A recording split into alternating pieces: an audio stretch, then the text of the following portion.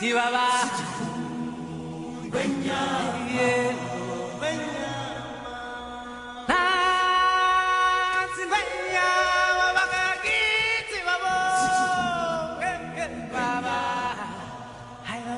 and welcome to the OscarWatch podcast, the podcast where we look back at past Best Picture winners for your reconsideration. I am your host, your king, Stephen Bucha, and joining me for this very special For Your Reconsideration episode, once again, is Amy Thomason. Amy, how you doing? I'm doing really well. Very well. Hope everybody had a nice holiday at home.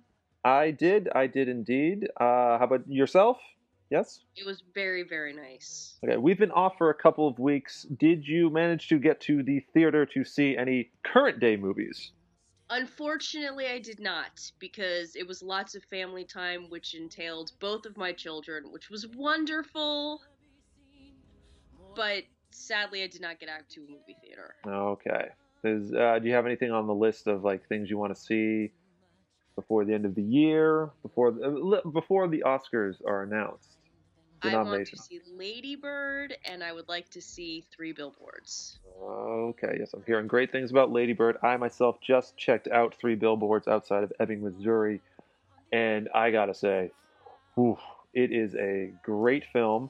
It is a wonderfully written film in a very different way than the movie that we are talking about tonight is a wonderfully written film. And that film is the 1968 Best Picture nominee, The Lion in Winter, directed by Anthony Harvey, written by James Goldman, starring the one and only Katharine Hepburn, the one and only Peter O'Toole, Anthony Hopkins in his major role debut, Timothy Dalton, James Bond himself, his film debut, John Castle, Nigel Terry, and it is based on James Goldman's play.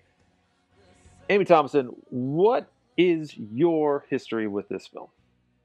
I have to take a moment and give a shout out to a very old and beloved friend of mine, Mr. Brian Hartz. We connected in college through theater and film. He loves film as much as I do. He's my go-to guy. If I'm reading a book and I hear about a Kurosawa movie, I'm like, oh, I wonder if that's any good. Brian's the guy I go to for my information on that. And he probably loves this movie as much or more than I do. I think he's the one that introduced it to me. And I know he's listening. So, Brian, I love you. I miss you. I hope I do this podcast justice. Brian, you have good taste. Also, with Kurosawa, most of the movies are good. It's hard to go wrong with a Kurosawa film. Yes. Yeah, so, longtime fan, big fan. Big fan of this movie. Every year. It's our holiday movie. We watch it at least once a year. It is our Christmas movie. Well, which is why we picked it, because we're entering the Christmas season, and this film takes place over basically the 2 days of Christmas in the year of our Lord 1183, which is it's just magical. Wonderful family movie it is. It's, you know what, I said this in hyping this episode that, you know, some families talk politics at the holidays. This family, they are politics at the holidays. And I have to say, the level of discourse at this family gathering, is far above anything I expect to hear nowadays. So it's a joy to watch people tearing at their throats, but in such a graceful manner. It's like nothing else when you watch talented people say brilliant, sharp things. And they all do it with a smile on their face. They do. Oh, man. 2 parts, but mostly they're smiling while they're just... It's basically verbal fencing. Yes. It's graceful. It is. There's a flow. There's a rhythm to this movie, and to bring it back to personal experience, I know I'd seen part of this. You know why? Because I distinctly remember always when Henry bashed the water in to break the ice. I go, wait, I have seen that before, and that is a very nice touch. Movie, hats off to you. There are so many things this movie did and did not do, which make it light years better than a lot of other historical films. Yes, which we will definitely discuss because I have a theory about the reason why we are talking about this in a for-your reconsideration and not the actual 1968 episode. But we will save that ever so briefly for our next section because we're going to take a short break. And when we come back, we'll talk about the Academy Awards that The Lion in Winter was nominated for and did win that year. There they are, the best actresses of 1968. Katharine Hepburn in The Lion in Winter, Patricia Neal for The Subject Was Roses, Vanessa Redgrave for Isadora, Barbara Streisand, Funny Girl, Joanne Woodward for Rachel.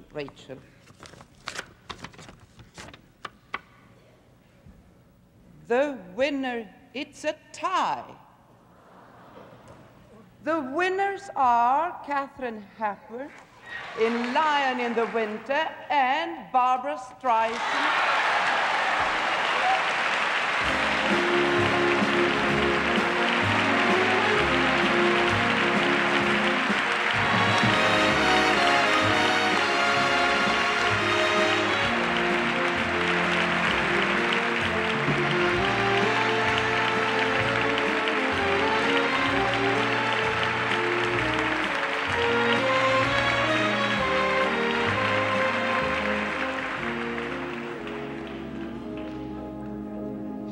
This is Anthony Harvey, who is accepting the award for Katharine Hepburn. Thank you very much.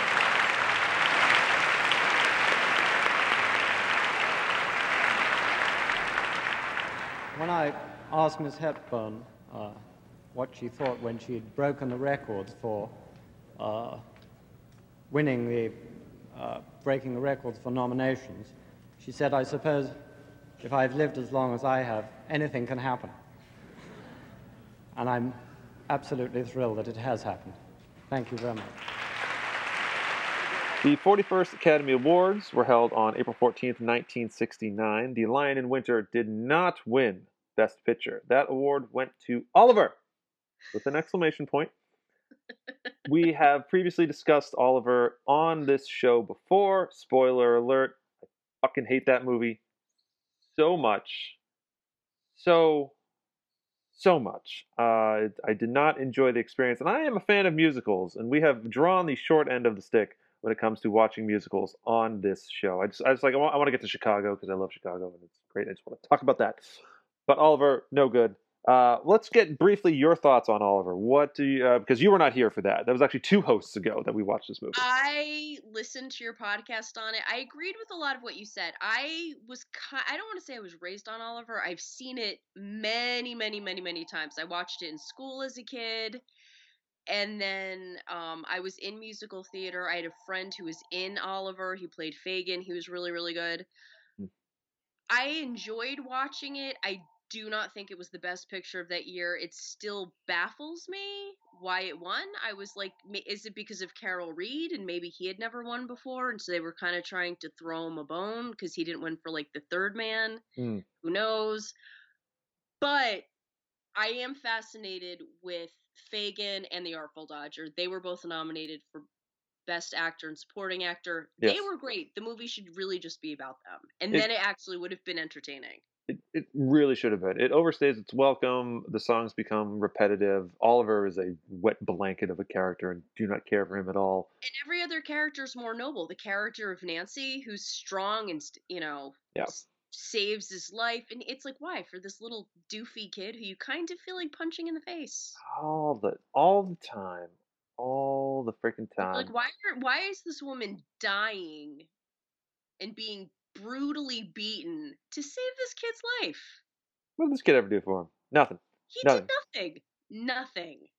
Kid did nothing. But hey, we cannot go and adjust history. We can't rewrite it. But we can say that listen to the episode and you'll realize there were so many good movies in 1968 that came out.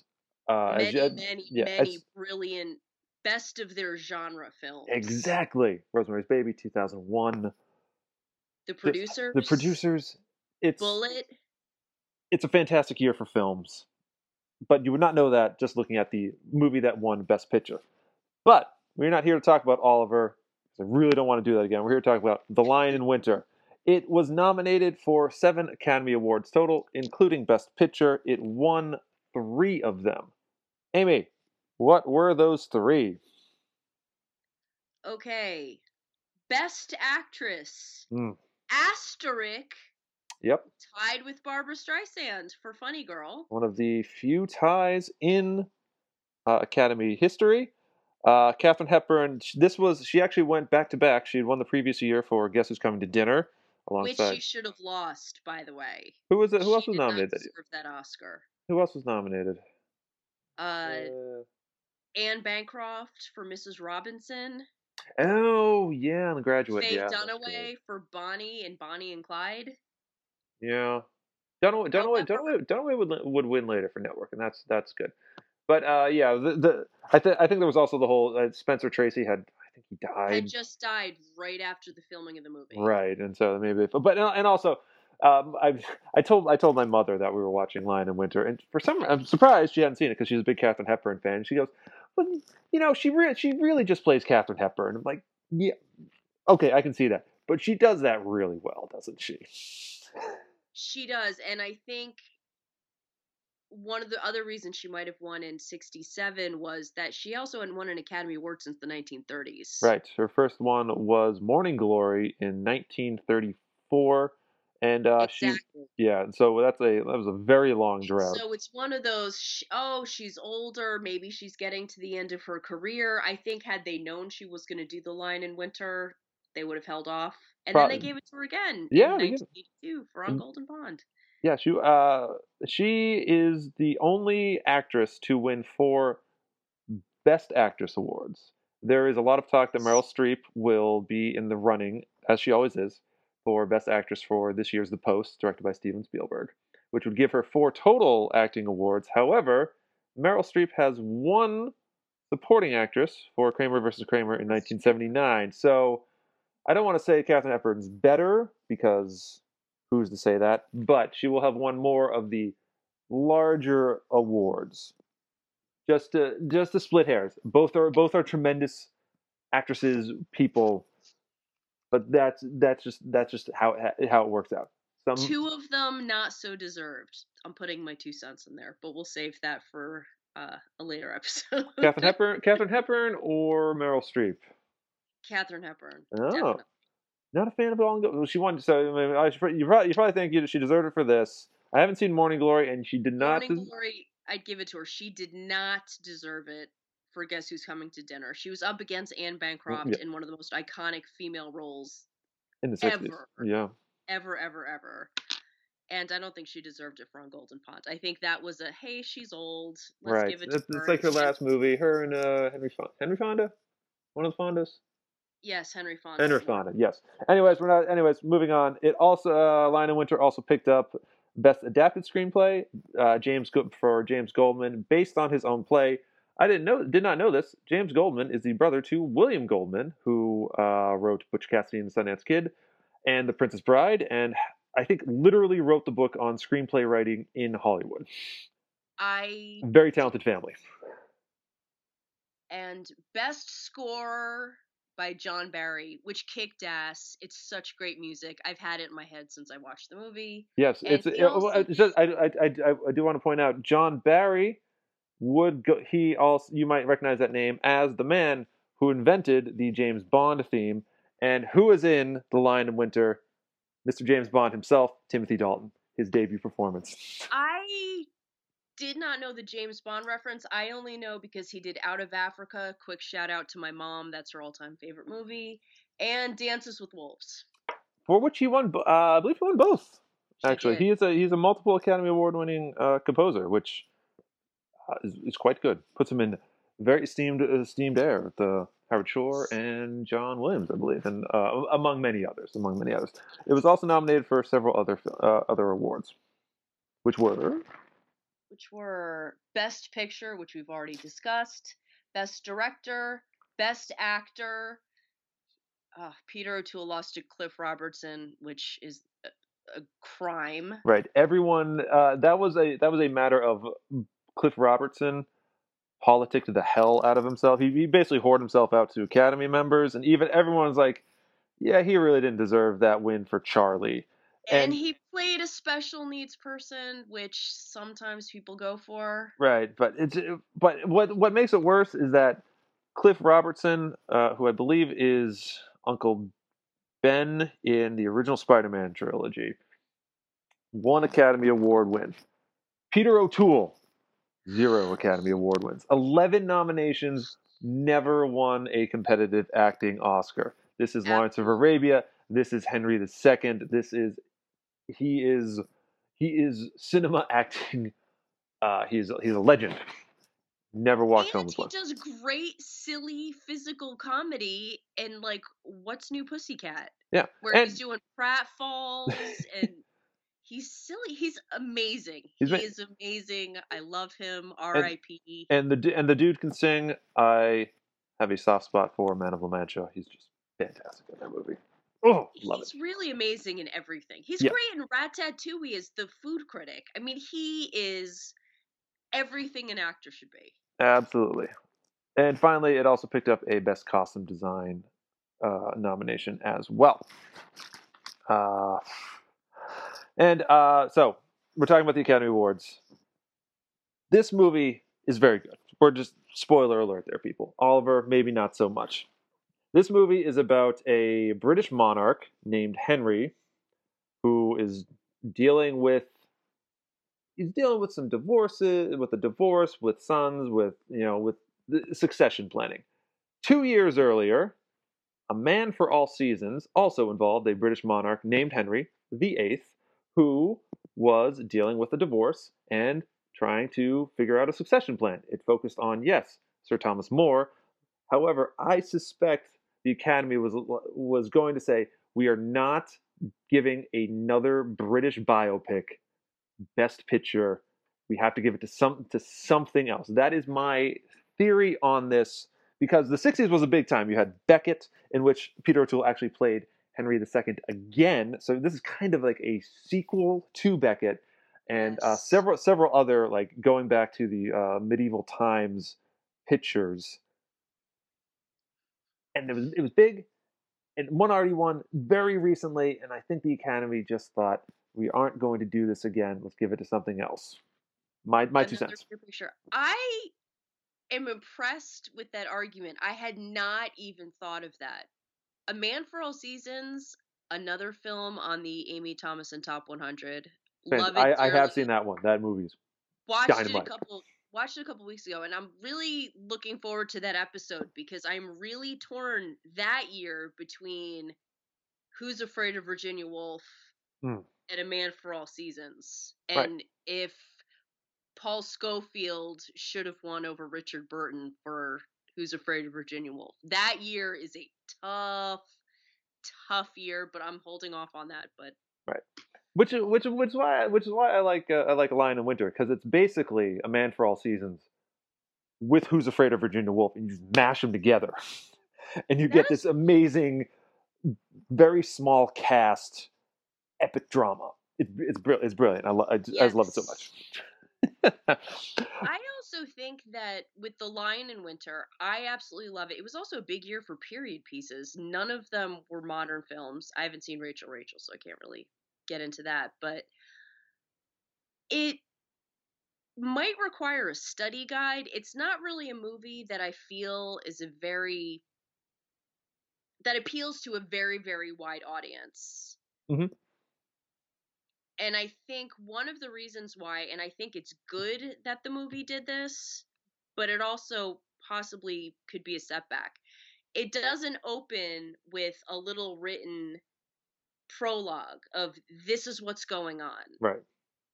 Henry II's been married to Eleanor of Aquitaine. Eleanor's been in a tower. There's none of that. And what I love is that there's none of that at the end either. There's no, oh, by the way, this is who ended up becoming. Right.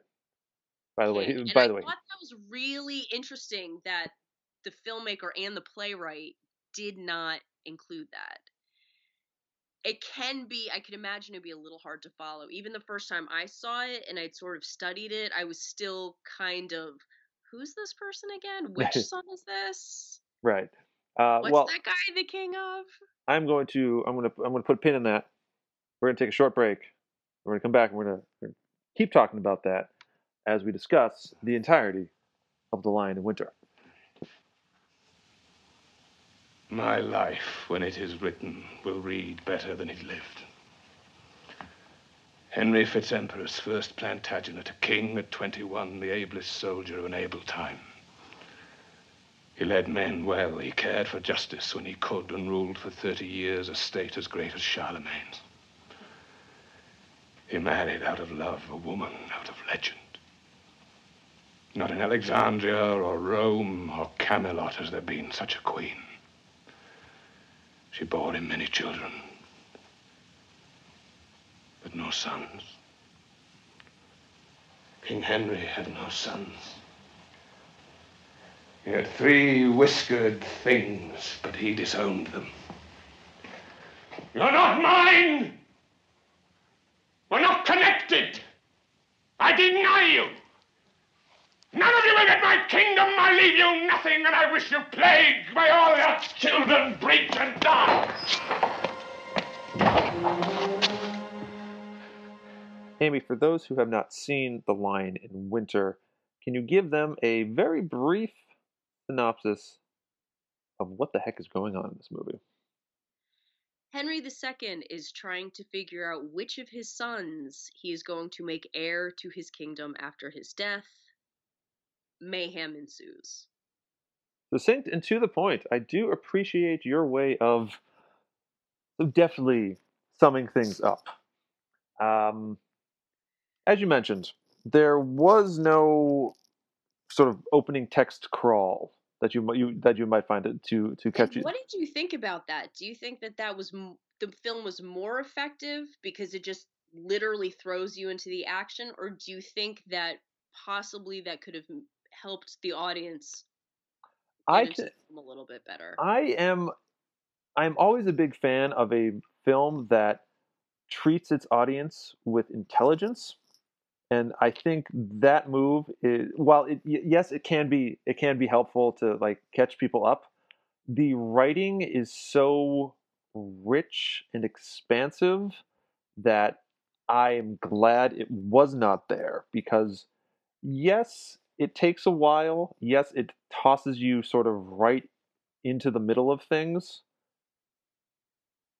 but it is I honestly, to me, it is easy enough to follow that it took me a little while, but I eventually got it and I was on board. I love it when I love it when they don't have to hold your hand about anything, and when it's like it's very much a play where it's like, yep, we're here. The very first scene establishes everything Henry wants. It wastes no time in getting to the point. He's like, I want to, let's see, my oldest son died, rebelling against him, ironically. And now I need to figure out which of my sons is going to inherit. There's John, the pissant. There's Geoffrey, the schemer. There's Richard the Proud. Literally, Richard the Lionheart.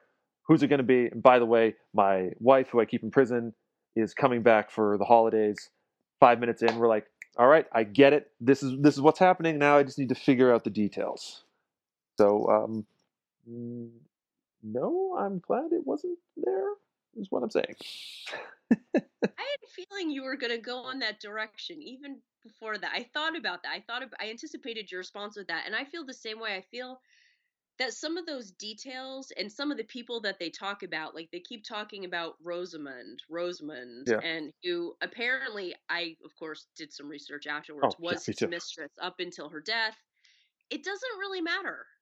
You just sort of figure it out. You don't really have to know. They kept it very, in my opinion, historically accurate. I'm sure that some liberties were taken, but I liked that it didn't insult you with Right. It's like, you know what? You're here. Thank you. Enjoy the ride. You're an adult. You can figure this out. On the subject of historical accuracy, I have not had the chance to ask you this question, but how do you feel about historical accuracy in historical motion pictures? in dramas, in comedies, etc., not necessarily documentaries. Do you need to have that authenticity? Because Henry II, he was a real person. Eleanor of Aquitaine, real person. Richard Lionheart, real person. All these characters really did exist. How do you feel about the liberties taken here, and in general to historical figures? I think art should be allowed to take liberties. I think it matters as far as what is the purpose of the film.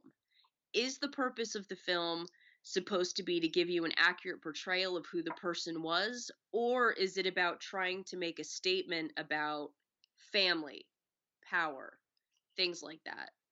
Lawrence of Arabia, people said, oh, maybe it wasn't accurate. Bridge on the River Kwai, I think, was based on real people or Loosely real something. events.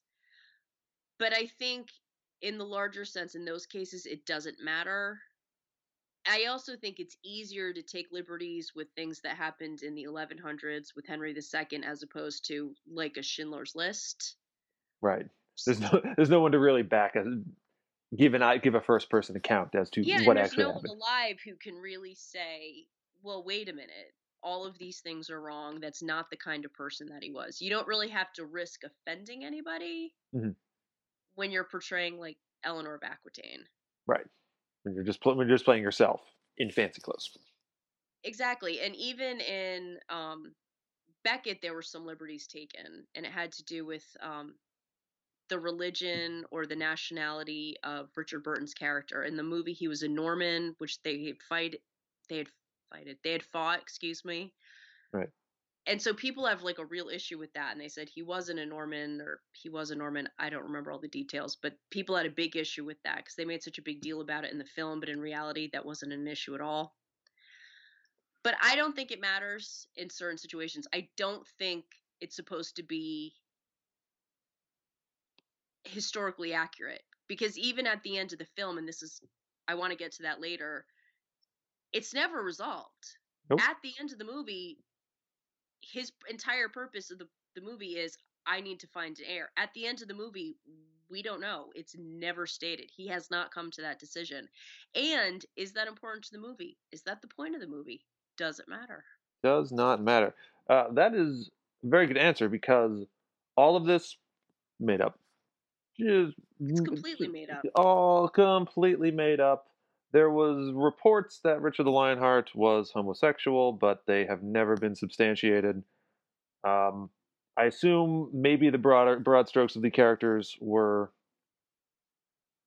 taken. I can imagine if you were a king in medieval times, you're a bit of a madman, but you don't hire Peter O'Toole if you don't want your character to be slightly mad. He plays mad so very well, and And in so many different ways. exactly. This is his big mad. This is his egotistical, narcissistic mad that just consumes everything, and it's brilliant. I love it.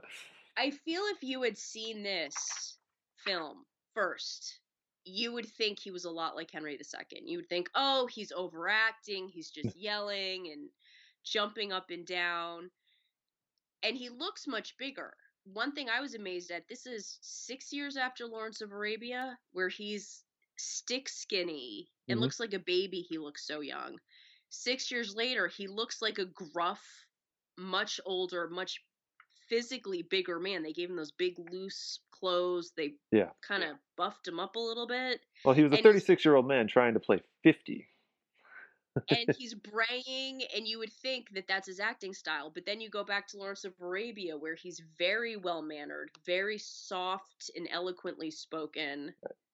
He does all of his acting with his eyes in that movie, because you could see just this madness in Yes, every up scene. until the No Prisoners, he doesn't raise his voice at all. Right. Ever. Oh yeah. Except for the No Prisoners scene. Such a great movie. It really is, and I would love to see it again, but I don't have time for that. So, we should just talk about the greatness in the room, which is all around. Katharine Hepburn, Yes. Eleanor of Aquitaine. She is, I guess, one of my favorite female characters, because everything she says, everything everyone says, I think really is quotable. But Oh, the way every line. Katharine Hepburn delivers what every barb and every other line she has is a barb at somebody is the most brilliant thing. And she doesn't set up the dialogue like it's an insult, which is what I love. Right. So much of the delivery of her insults seems like such a throwaway line because she talks a lot because she's moving the entire movie. She's always walking and she's turning her head to talk to one son. She's turning her head to talk to the other son. She's talking over her shoulder. They're walking and speaking at the same time. She's never still. But her first entrance when she's talking to her children, and this kills me every single time I see it, is when she says something to John, and she kind of gives a little barb to John, and then she sees Richard and she makes the comment about his nose and his eyes seeming pig-like, and then she says, and Jeffrey, and then just walks away. She digs the one son. She digs the second one harder. And Jeffrey, whose entire character is that he's an afterthought, is, and Jeffrey. And then she just turns her head and walks away. She doesn't even finish the sentence. She's just like, and I think Jeffrey, the actor, does not get enough credit for how talented he is. Yeah. Everyone's talking about Dalton. Everyone's talking about Anthony Hopkins. I saw him play Posthumus in I, Claudius, the PBS series, which if you've never seen it, you should. And that's how I remember him. And he gives some heartbreaking performances. He's all over the place too, but he's not as well known as the other actors. He didn't have as big a career as some of the other actors. But that, and Jeffrey is that's it. Brilliant. And then she walks away. Yeah, but she just has some great things. I wrote down a couple of my favorites.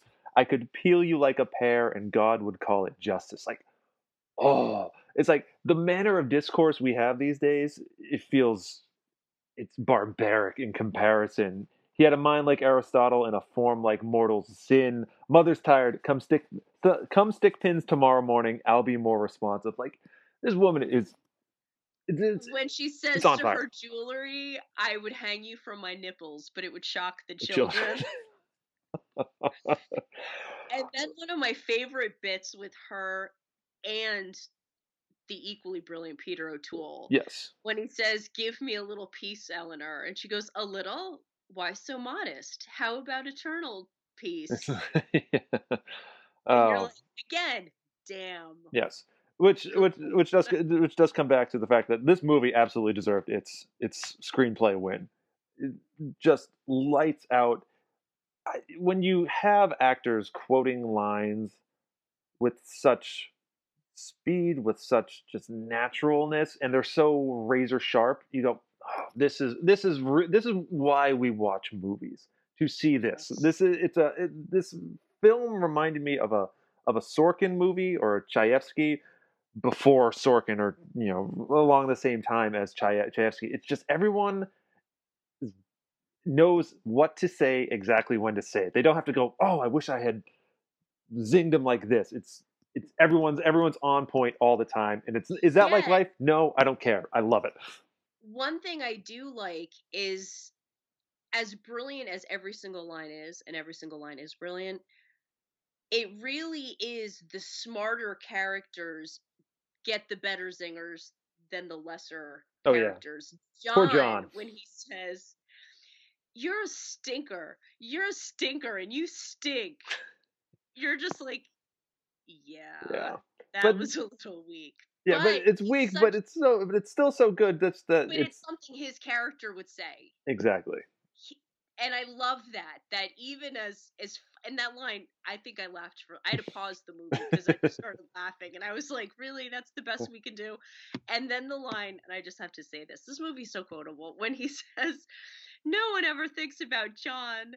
If I was on fire, nobody would piss on me to put it out. And Richard says, totally deadpan, why don't we get a flint and find out?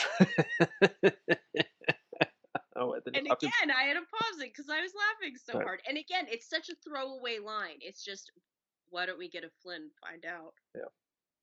And it's weird. It's weird to think of John growing up to become King Arthur in Excalibur, the John Borman film. Interesting. I never saw him in anything else, so he's always pretty much John for me. Which is fine. Which is fine. And yes, people, that is King John of Robin Hood legend, of signing the Magna Carta. That is the same character. I do want to go back to Hepburn real quickly. You say she's always moving, but it's when she's still that's when she really can draw you in. There's this one moment that is absolutely beautiful. It's right after the failed, I think it's a failed wedding attempt to get Such a great scene. to get Alice to marry Richard, and she demands that Henry kiss Alice, and he says all these like beautiful things to her, and you go, oh, it's beautiful. But the camera, it just zooms right in on Hepburn's face, and in it you can see a lifetime of love and heartbreak, and she's just barely keeping it together. There's this one tear that goes down, and in that moment my soul was broken. I was like, oh Jesus, this so woman. heartbreaking. It's there are no lines. Everyone talks about like all the lines, but like this is just pure reaction to something that is dramatic, and it's brilliant. And I think it's one of the many reasons she got the Oscar, I think, for this. It's one of the most human moments that she has in the entire movie. Yeah, because she's so on her game the entire movie, but that little moment when no one except the audience is looking at her, does she have that everything just kind of falls down and you see her actual real feelings. Yeah, she's getting tired of this. Like afterwards she admits, like, can we just stop this? I'm old, I'm tired of doing this, can we please? And Henry's like, nope. Which is brilliant, and which is why I love O'Toole in this. He is so he's so incorrigible. You just want to throttle him. He's so interesting, but he's such a pig. Hepburn even called him. Hepburn, I think, said when I first started this, my agent said never to work with animals or children, and you, sir, are both. Yes, because he is in real life. Peter O'Toole, he seems like such a proper gentleman, but if you read anything about him, he was a hellraiser. Yeah, he was and which he channels perfectly into this. Like Henry is a man who he doesn't speak; he growls. There's not a word is said. Even his quiet moments, you're just like, this is a guttural, like he's just an animal just waiting to just rip something apart. He spits. He doesn't care exactly who sits on the throne. In fact, throughout this 24-hour period, he basically goes through each son and be like, all right, here's my plan for you. Eleanor counters like, no, I'm going to go this one. I'm going to go John. Nope. And then it's Richard. And then, no, Jeffrey for a hot minute. And it's back to John. And he does not, he doesn't actually care. Screw it. They all suck. I'm going to marry Alice and have new sons. Right. Yeah. And that plan just falls apart. He doesn't get, all he wants, he just wants to win. He just wants to beat Eleanor. That's it. His only goal is winning. He doesn't want to divide up his land, which he says at the beginning with the reference to King Lear. He's like, I worked my ass off to have all of this land. It's not going to be divided up after I leave.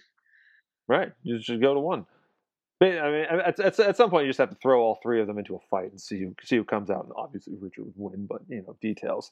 It actually does remind me. I come from a family of three boys. And we always joked that if we were a royal family, it would break down like this. My older brother, Chris, would become the king. I would be the most badass general of all time. Because, he would need a military advisor and commander he can trust, and that's me. And my younger brother would become the high priest.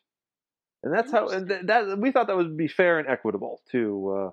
So you would be the Jeffrey. You would be the Chancellor. No, wait, no, I wrote this down, but see, it didn't actually work out that way. It was, who did I say was each? Oh, no, okay, let's see. Oh, yeah, no, yeah, I did say, I'm Jeffrey. Chris is Richard. my older brother, and Mike. Somebody has to be John, and that unfortunately is my younger brother, Mike. He's the baby. And well, luckily we didn't have. There was no fourth brother to who's actually the oldest and whose rebellion failed against us. So, yeah, that's just a little fun fact. Anthony Hopkins. This is his second role, his first major role. When I saw his name in the credits, I was like,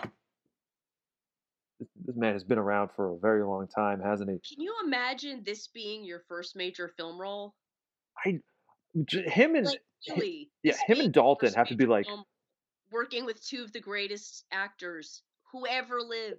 Seriously, Anthony Hopkins murders this role. Even if you didn't know that he becomes Academy Award winning actor, Anthony Hopkins is one of the greatest dudes of all time. You would go, that man is going places. He is, he has the sharpness of his family, but he also has that stiff upper lipness, the military training. He also had the thoughtfulness. There was Yes. always something going on at the beginning when he knocks that guy off and he looks like he's about to execute him. Yeah, which but is how his character's introduced in the film. Brilliant. There's that moment and the music gets all weird and he raises his sword and then it's like he's in a trance. There's always something going on. And I love that he didn't always buy his mother's, let's say it, bullshit. So much bullshit happening. When she's like, "Oh, I love you, I miss you," he's like, "Shut up! No, you. What are you playing? Like you're incapable of it, or something along. I'm sure there's honestly there should be a meme generator, like a GIF generator of just everything everyone says. Yes. You can get by your entire existence on the internet just by quoting this movie. It's got a response to everything. It's so good that way. It's fun to say. They're fun lines to say, and that sounds incredibly shallow, but it's true. No, but that's a mark of a very good screenplay when you can just live in the words. Yes. There's nothing sweeter than when a film can do that, and this film does this. It is not all script though. There is some technical prowess happening here. One of the things I do enjoy is their choice of set design. They chose not to go the Man for All Seasons route and make it all very prim and proper, like we sort of are conditioned to believe the medieval times is.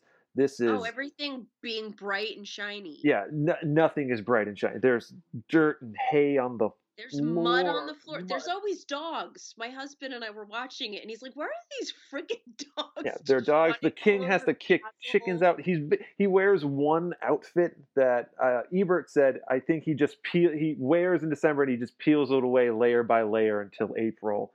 When he has to be all kingly, he just puts on just a purple robe over his gruff, sweaty body odor.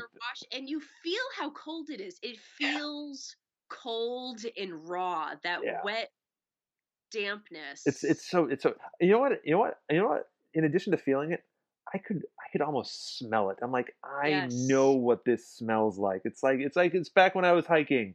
It's like this is what one of the lean-tos smelled like. Just people and just sweat, just drenched into the walls. Even it was Yes. So kudos to Harvey and the production team for making that choice to really just muddy it up. I think that lends authenticity to it. I always appreciate dirt and grime on film when it's handled like this.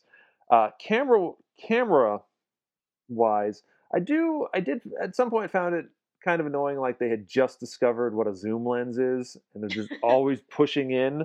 But largely, like a lot of stage productions, they do let the camera linger a lot because it's not necessarily about the camera, it's about the actors performing in them. So you have a lot of very long takes, and I love me a long take. I'm glad they chose not to go too nuts with movement, etc. They did just enough to make it so you aren't just watching the same shot over and over, but they also kept it going so that the characters could really deliver their lines, their thoughts. Distracting. No, it wasn't. It wasn't. The zooming was a little bit distracting. I'm like, all right, I fucking get it, but sure, whatever. And obviously, I will say the choreography has not held up. This is some we can do better in sword fighting. I know there's basically 1.5 sword fights, but could we make it a little more entertaining? That's neither here nor there. But we can both agree that the score by John Barry is brilliant. It really pumps me up. Yes, That it's so opening, and I love the opening credits because I don't know where they filmed it, but those stone gargoyles and all those things, it's so perfect, and it does. I think about it and I get pumped up. Yeah, I believe Anthony Harvey. He was driving around and he just saw them. And was like, "Oh, we're filming these. Cool." And that was the story. That's how it happened. Fun little things like that always occur on set. Do you have a favorite scene? Oh, jeez. Can you narrow it down?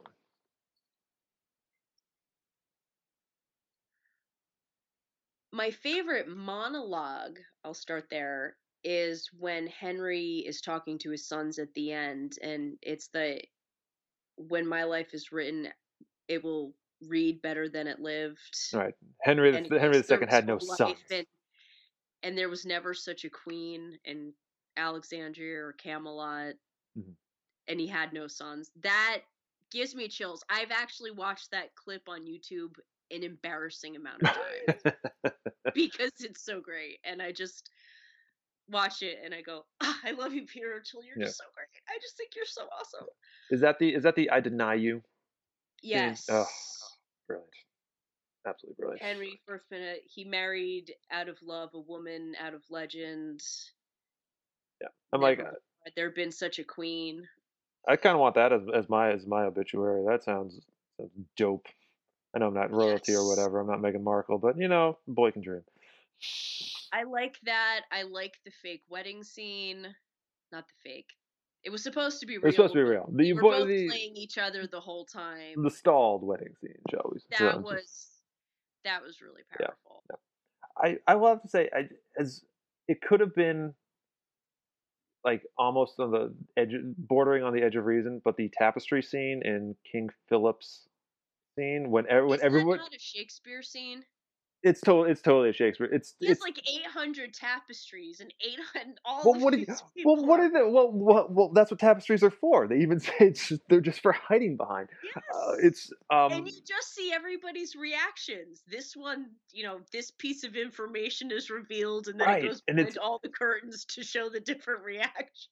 Yes, but it's a very theatrical scene because you do have the truth has to come out.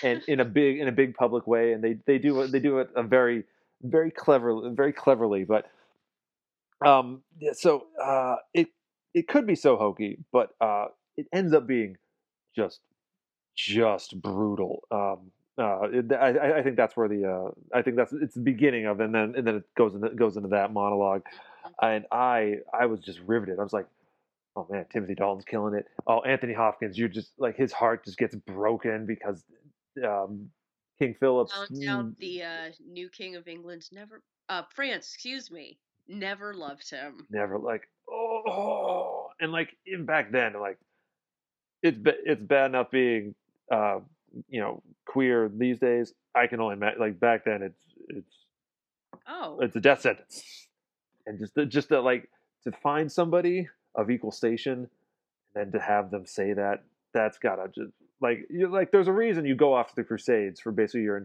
reign as king, and you need to fight somebody to fight somebody. I love that the end scene with when they're all back in the dungeon and everything's coming to a head, and Eleanor delivers just something you never want to hear your mother say: execute them. And because the whole time you think she's rooting for them to kill their father. Right. But in the end, this is how I interpreted it, because you never know what's going on in these people's minds. She was on Henry's side. She was execute him. And really, I'm sitting there and I've seen the movie and I'm still like, what did you just say? Damn, this bitch is cold, son. Shit. I was like, I want to go find my daughter and be like, I know. I said to my son, "You would never plot against me." Now, they say. No. Do Henry and Eleanor love each other? I feel they respect each other.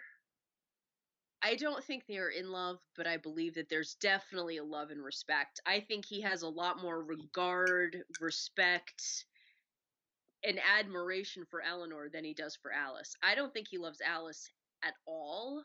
I think she's pretty and she can produce babies, and that's just about it. Yeah. I think every time he says he loves her, he's just saying it to dig at Eleanor. Mm-hmm. But I think he knows and would pretty much openly say Alice isn't even a fraction of the human being that Eleanor is. No, Eleanor is quintessential woman right there. I think She is. And I think he respects that.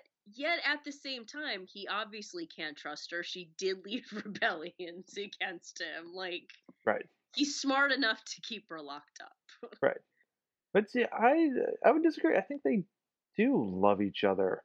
I think there's no one else who is on their level, and so whether it's by just because because of their situation or just because they have spent so much time with each other, and you have to there's a very thin line between love and hate. Both require an extreme amount of energy and emotional output to deal with. So it does seem like at times they want to murder each other and almost come close numerous occasions. And they actually do try to kill each other. Yeah, but I think you don't do the things they do if it's just I respect my adversary. You have to be emotionally invested in this this dance that you insist upon playing what seems like every single year or something like that in order to get by, because you can't live without each other. It's because I think to them, where would the fun be if I had to deal with all these slow, dull people and I didn't have you to spar against? Spar with, which is true. At the scene where she tells him, "Oh, by the way, do you ever wonder if I slept with your father?" Oh, jeez, brutal. So yeah, damn woman. yeah, crazy. So I mean, we're both married. How would you feel about ending up as Eleanor and Henry in their twilight years with your husband? To end up being like them, I actually would almost prefer a little bit more dullness in my age. But I feel, and you're probably the same way, intelligence for me is the number one thing that I need in a partner. Yeah, my wife is very smart. Very And that's what I love about my husband. I love that I could watch something like this with him, and he's not tolerating watching a movie like this. He's not, "Oh, I'd really rather just be watching this fluff movie, but I'll watch this for my wife." That he loves it as much as I do, and then afterwards we can talk about it and things like that. Yeah, that's brilliant. But I like banter. I love banter in relationships. I love them in movies. I think that makes for a better movie. I think that's one of the reasons I love Gone with the Wind as much as I do. I love the relationship between Rhett and Scarlett way more than, Rick and Ilsa from Casablanca. They're boring. Right. They're boring. I love Rick and Elsa. Movies where you watch the people argue and be ugly with each other, but those moments of love when she's watching him say all those things to Alice, which he's only saying because she's watching. Right. And when she's like, "Oh, did I mention I slept with your dad and Thomas Beckett? Do you want me to describe their bodies to you and how they made me feel when I was with them?" And you're like, "Oh, Eleanor, you're such a scamp." Yeah. You're just saying this to mess with him. I do think. And he knows that that's why she's doing it, and it still drives him crazy. Because is amazing. Well, because, after a long enough time, you know all the buttons to push. You know all And the buttons. she says that to him. I know every one of your moves, and I'm gonna meet you at every turn. And you're Yep. like, oh, Yeah, you she's go, amazing. girl. Who wants to be Alice? Yeah, it just seems a Alice is little lame easier. the entire movie, and I felt like that, and I felt like such a bad feminist. But every time at the beginning where she's like, Henry, how much trouble will I be? I'm like, shut up. He's busy. Like, Got a kingdom to run. God, Jesus. go just be pretty somewhere else. Right. Like, shut up. Right. And he's not that interested in her. And he, even when he like messes up her hair, he's like, oh, you're just pretty. Let me put your hair askew. Like, she's lame. And he doesn't care about her. That, I think, is Right. very She's just a pawn in the game he and plays she with Philip. knows it.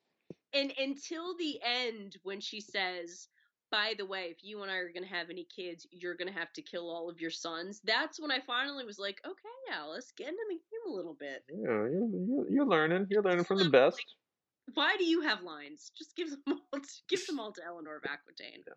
Yeah. I'm not a huge Katharine Hepburn fan, which I know makes me the worst film buff feminist ever. No judgment here. She's good. I respect her. Everything that people say about her is true. She's amazing. She's not a personal favorite of mine, and part of it, and this is going to sound so shallow, and I'm going to get so many Twitter messages about this. I hope so. Her Connecticut accent sometimes is a little much. Yeah. And she doesn't even really try to hide it. Henry. I'm a little like, let's tone it down. Yeah. We're not in Cambridge, Massachusetts. Let's dial that back a little. Was that the accent? Yeah. That weird mid-Atlantic thing. Yes. I don't like our sons, Henry. Yeah. That's another fun line. I find it grating. I think she's a great actress. She deserves every award. Every positive thing that people can say about her, I completely agree with. / her accent is sometimes a little bit too much. Well, there you have it. You can send angry messages to her Twitter feed at AmyThomason11. You look forward to reading them on next week's episode. So, Amy Thomason, did The Lion in Winter deserve Best Picture? If you could go back. Over Oliver. 1,000%. Fuck yeah. Was it the best movie of 1968? It's top 3. Not. It's my favorite movie of 1968. If 2001: A Space Odyssey won, I would understand. That, for me, is a movie I watched once. That was enough. Oh, I've seen that movie dozens of times. This movie, I could watch several times a year and love it. All the things that everyone ever says about 2001: A Space Odyssey, I completely agree. / I personally have no desire to ever watch the movie again. Well, that's fine. It's a Stanley Kubrick film. Do you understand what I'm saying, though? Like, I respect it. 100%. It's groundbreaking. All of those things. The Lion in Winter is like I wrap myself up in a blanket and I'm like, here we go again. Yeah. Let's go. Merry Christmas, everybody. Watch this movie. 2001: A Space Odyssey was great. Now we can go. Yeah. I would have to say over Oliver, yes. 2001 is I think my favorite movie of all time. But Rosemary's Baby also came out that year. I know, and honestly, Planet of the Apes is so good. It's such a good movie. It's a terrible. I mean, we can, as long as we can both say Oliver didn't deserve to be within spitting distance of the Best Picture race at all. Lion in Winter makes a solid case for it. It definitely deserved the Best Adapted Screenplay win that it took home. Katharine Hepburn's amazing. I would have given Peter O'Toole the Oscar. 1,000% deserved Best. I would have nominated Dalton and Hopkins for a supporting actor role, though they might have split the vote. And just to go for it, we'll give Alice's actress, whose name I forget, a supporting actress nomination, just because she does. She's got some good lines, but they aren't like the ones you remember from this movie. That's only because I think there's so many. Position to be in. It's not. It's a terrible position to be in. My friend Brian, who I'm giving him another shout out because he and I had a very long conversation about this. He said, first, it's an quote unquote ugly film. It's a rough looking film. There's not a lot of physical beauty in the film. She's nice to look at. She's very, very pretty. So she's kind of something visually pleasurable. Yeah. And she doesn't get the zing as any of the other characters because her character doesn't require it. No. Her character's like you and me. We're just like, I have no idea what's happening. I'm just along for the ride. You do you, babe. Sure enough. Well, we're running late as always. You have been listening to the OscarWatch podcast. Thank you so much for tuning in. You can write us an email with your thoughts and concerns, I assume a lot of your criticisms, at OscarWatchPodcast@gmail.com, and be sure to find us on social media at OscarWatchPod. Next week, Matthew Marchetti returns, and yes, folks, I would like to make it official. Amy Thomason is joining the cast, so it's going to be the three of us discussing movies from here until we run out of Academy Awards, which is honestly sooner than I would like it, but hey, that's just the way it goes. Next week, Matt's back. We're doing an UnOscars, the film Christmas Evil. Hard to find, but if you can, certainly watch along. I hope we have some fun with that. Haven't checked it out, but we're doing an entire month of Christmas films, mostly for your reconsiderations, because no Christmas movie has won Best Picture. So tune in to see what we will be talking about. Amy Thompson, where can people find you? They can find me at Twitter at athomason11. Mm-hmm. And yes, you can send your complaints telling me that I'm wrong about Katharine Hepburn, which I will say again, she is a wonderful actress. I get it. The accent's a little much. Right. And we will read your complaints on air next week. And until such time, everyone, have a happy December, and we will see you on the card. The silver spaceship, the lion takes control. In the spaceship, the silver